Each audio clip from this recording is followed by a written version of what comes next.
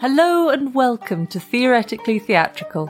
In this series, we peek behind the curtain and explore the world of performance. Today, we're reenacting the landmark interview of Marlon Brando by Truman Capote.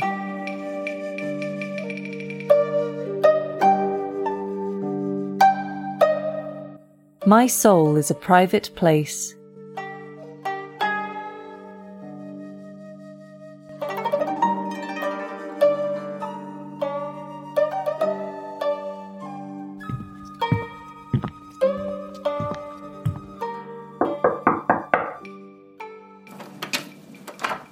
Oh, hi.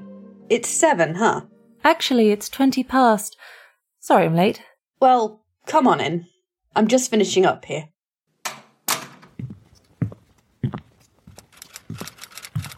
What are you working on? Film script. Sit down somewhere. You certainly made yourself at home. The only clear space is the floor. Then it's all yours. How are you finding Kyoto? They're great kids here. But the only reason I'm in this picture is because I don't have the moral courage to turn down the money. Still, movies do have the greatest potential. You can say important things to a lot of people about discrimination and hatred and prejudice. Do you think this film, Sayonara, does that? I give up. I'm going to walk through the part and that's it. Sometimes I think nobody knows the difference. For the first few days on the set, I tried to act, but then I made an experiment. In this scene, I tried to do everything wrong. What did Logan say? It's wonderful. Print it. You know, he said to me that Marlon is the most exciting person I've met since Garbo. A genius. But I don't know what he's like. I don't know anything about him. Don't expect me to feel sorry for my comments. I only mean 40% of what I say. Mind if I lie down? Go ahead. You've really made a nest of books here. Buddhist prayer, Zen meditation, yogi breathing. But no fiction. I haven't opened a novel since the day I was born. You don't care to read fiction? I like to write it, though. Something we have in common, I suppose. But you haven't read any of my stories. You said so yourself. No. But I think I can read you well enough. Really? You know what else Logan said? He told me to never be alone with you. He's after you. That's what he said. You didn't have to invite me for dinner. You're a little bastard, and that makes your conversation interesting. It's an art form. The last 8, 9 years of my life have been a mess. Maybe the last 2 have been a little better. Less rolling in the trough of the wave. Have you ever been analysed? I was afraid of it at first. Afraid it might destroy the impulses that made me creative, an artist. A sensitive person receives 50 impressions where somebody else may only get 7. Sensitive people are so vulnerable. The more sensitive you are, the more certain you are to be brutalised. Develop scabs. Never evolve, never allow yourself to feel anything because you always feel too much. Analysis helps. It helped me. But still, the last 8, 9 years, I've been pretty mixed up. You do like to monologue, don't you? You're here to interview me, so I don't think that's a sincere complaint. It certainly makes my job easier. People around me never say anything. They just seem to want to hear what I have to say. That's why I do all the talking. What I'd like to do? I'd like to talk to someone who knows about these things. Mysticism and spirituality. Because I've very seriously thought about throwing the whole thing up. This business of being a successful actor. What's the point if it doesn't evolve into anything? All right, you're a success, you're welcome everywhere, but it doesn't lead anywhere. Too much success can ruin you as surely as too much failure. Remember that. You know, it took me a long time before I was aware that that's what I was. A big success. Then, when I was in Streetcar and it had been running for a couple of months, one night, dimly, I began to hear this roar. It was like I'd been asleep, and I woke up here sitting on a pile of candy. That reminds me of the first time we met. When was that? 1947, when I attended a rehearsal of A Streetcar Named Desire. I was too early and found this brawny young man alone in the auditorium on top of this table on the stage, solidly asleep, still holding the writings of Sigmund Freud. Because he was wearing a white t-shirt and denim trousers, because of the weightlifter's arms, the Charles Atlas chest, I took him for a stagehand. Or did, until I looked closely at his face. It was as if a stranger's head had been attached. There was a refinement, a gentleness to it. That was you, of course. Napping can be a happy thing. Your nose is the main thing that's changed. How did you break it? I remember one April I was in Sicily, a hot day and flowers everywhere. I like flowers, the ones that smell. Gardenias. Anyway, I went off by myself, lay down in this field of flowers, went to sleep. That made me happy. I was happy then. What, did you say something? I was wondering how you broke your nose. In Streetcar, some of the guys backstage and me, we used to go down to the boiler room in the theatre and horse around. One night I was mixing it up with this guy and crack. So I walked around to the nearest hospital. My nose was really busted. They had to give me an anaesthetic to set it and put me to bed. Not that I was sorry. Streetcar had been running for about a year and I was sick of it. Irene, the producer. Selznick? That's her. She kept saying, "They've ruined your face. You must have your nose reset." I didn't listen. It gives you sex appeal. You were a bit too beautiful before. It probably made my fortune. That's dinner. You know, the other day on set, we were working in a temple, and one of the monks asked me for an autographed picture. I have a Buddhist friend at Nishihonganji Temple. He goes to the pictures quite often. He would have loved to meet you. Now, what would a monk want with my autograph? You're a movie star. Maybe they appreciate your talent. Movie star. That's worse than successful actor. Well, when I get back to Hollywood, I'll fire my secretary and move into a smaller house. But it has to have a fence, on account of the people with pencils. I need a fence to keep them out. People like me. I don't see a notebook and pencil on you. I don't need them. I like to think of myself as a tape recorder. I suppose there's nothing I can do about the telephone. Telephone? It's tapped. Mine is. By whom? You don't want to say. Well, when I talk to my friends, we speak French. Or else a kind of bop lingo we made up. Or write letters. You look like a gentleman reading his correspondence over breakfast. Wrong meal. It's from a friend of mine. He's making a documentary, The Life of James Dean. He wants me to do the narration. I think I might. Maybe not, though. I get excited about something, but it never lasts more than 7 minutes. 7 minutes exactly. That's my limit. You're taking your time with that pie. Take it. You've been eyeing it lustfully.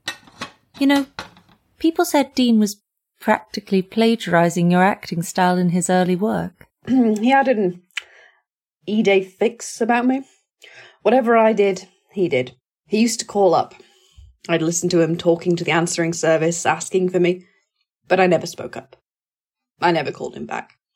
No, when I finally met Dean, it was at a party, where he was throwing himself around, acting the madman.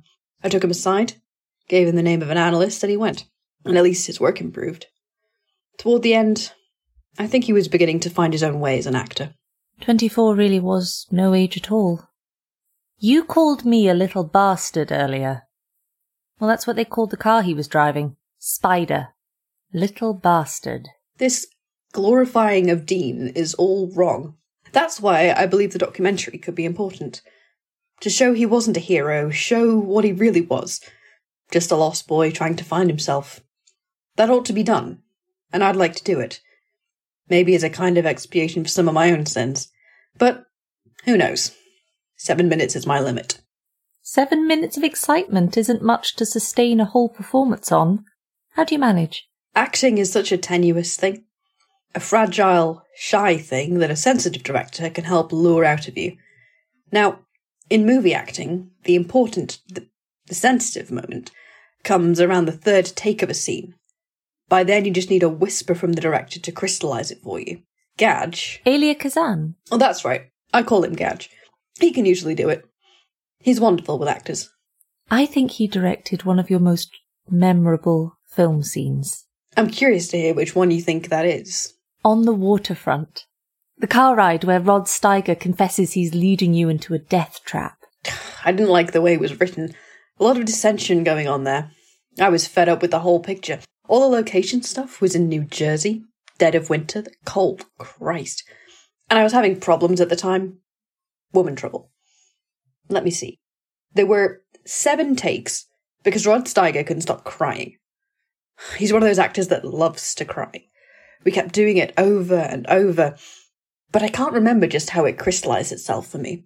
The first time I saw Waterfront, in a projection room, I thought it was so terrible I walked out without even speaking to Gadge. You always seem to turn against what you're working on. Does it comfort you to be dissatisfied?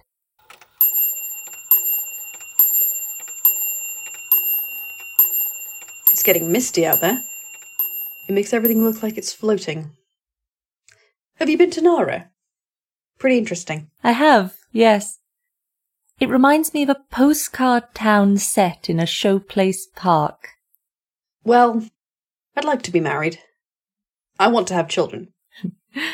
The gentle safety of Nara does lead the mind that way. You've got to have love. There's no other reason for living. Men are no different from mice. They're born to perform the same function. Procreate. I don't think that's just it for you. You're famously wonderful with children. At ease, playful, appreciative. You're like their emotional contemporary. A co-conspirator. There's a gentleness to you in those moments. It doesn't track with that functionalist idea of yours.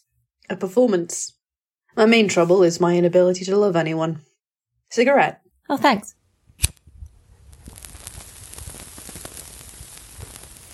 I can't love anyone. I can't trust anyone enough to give myself to them. But I'm ready.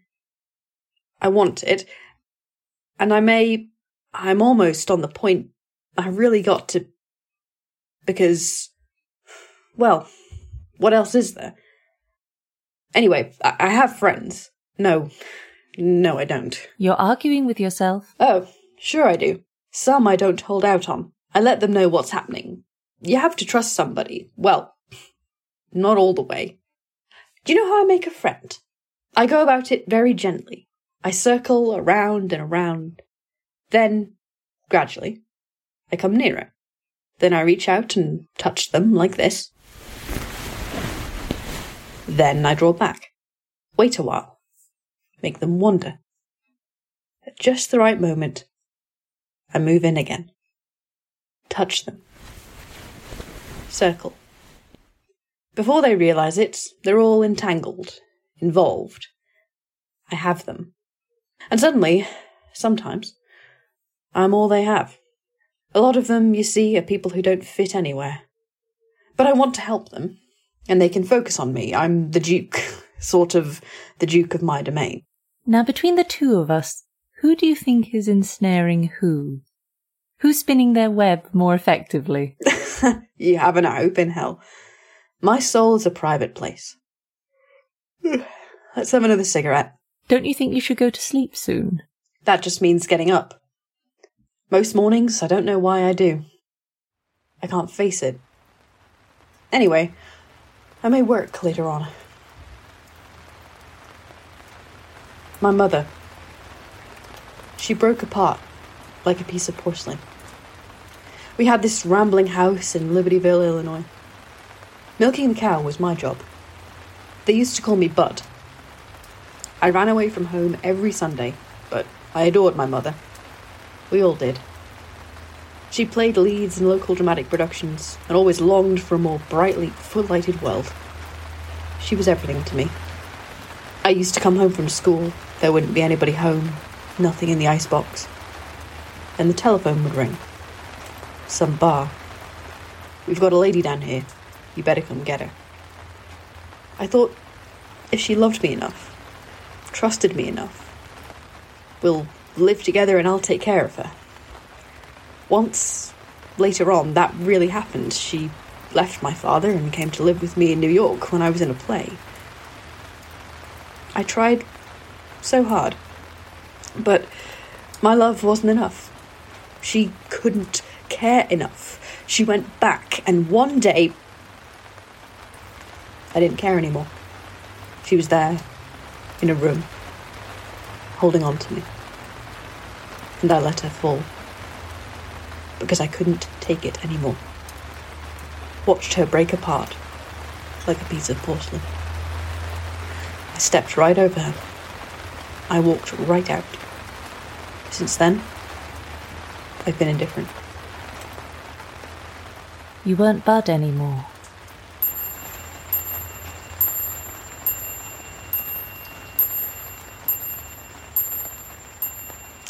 I think it's time we said sayonara.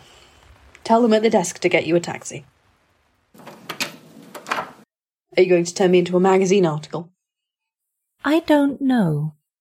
Listen, don't pay too much attention to what I say. I don't always feel the same way.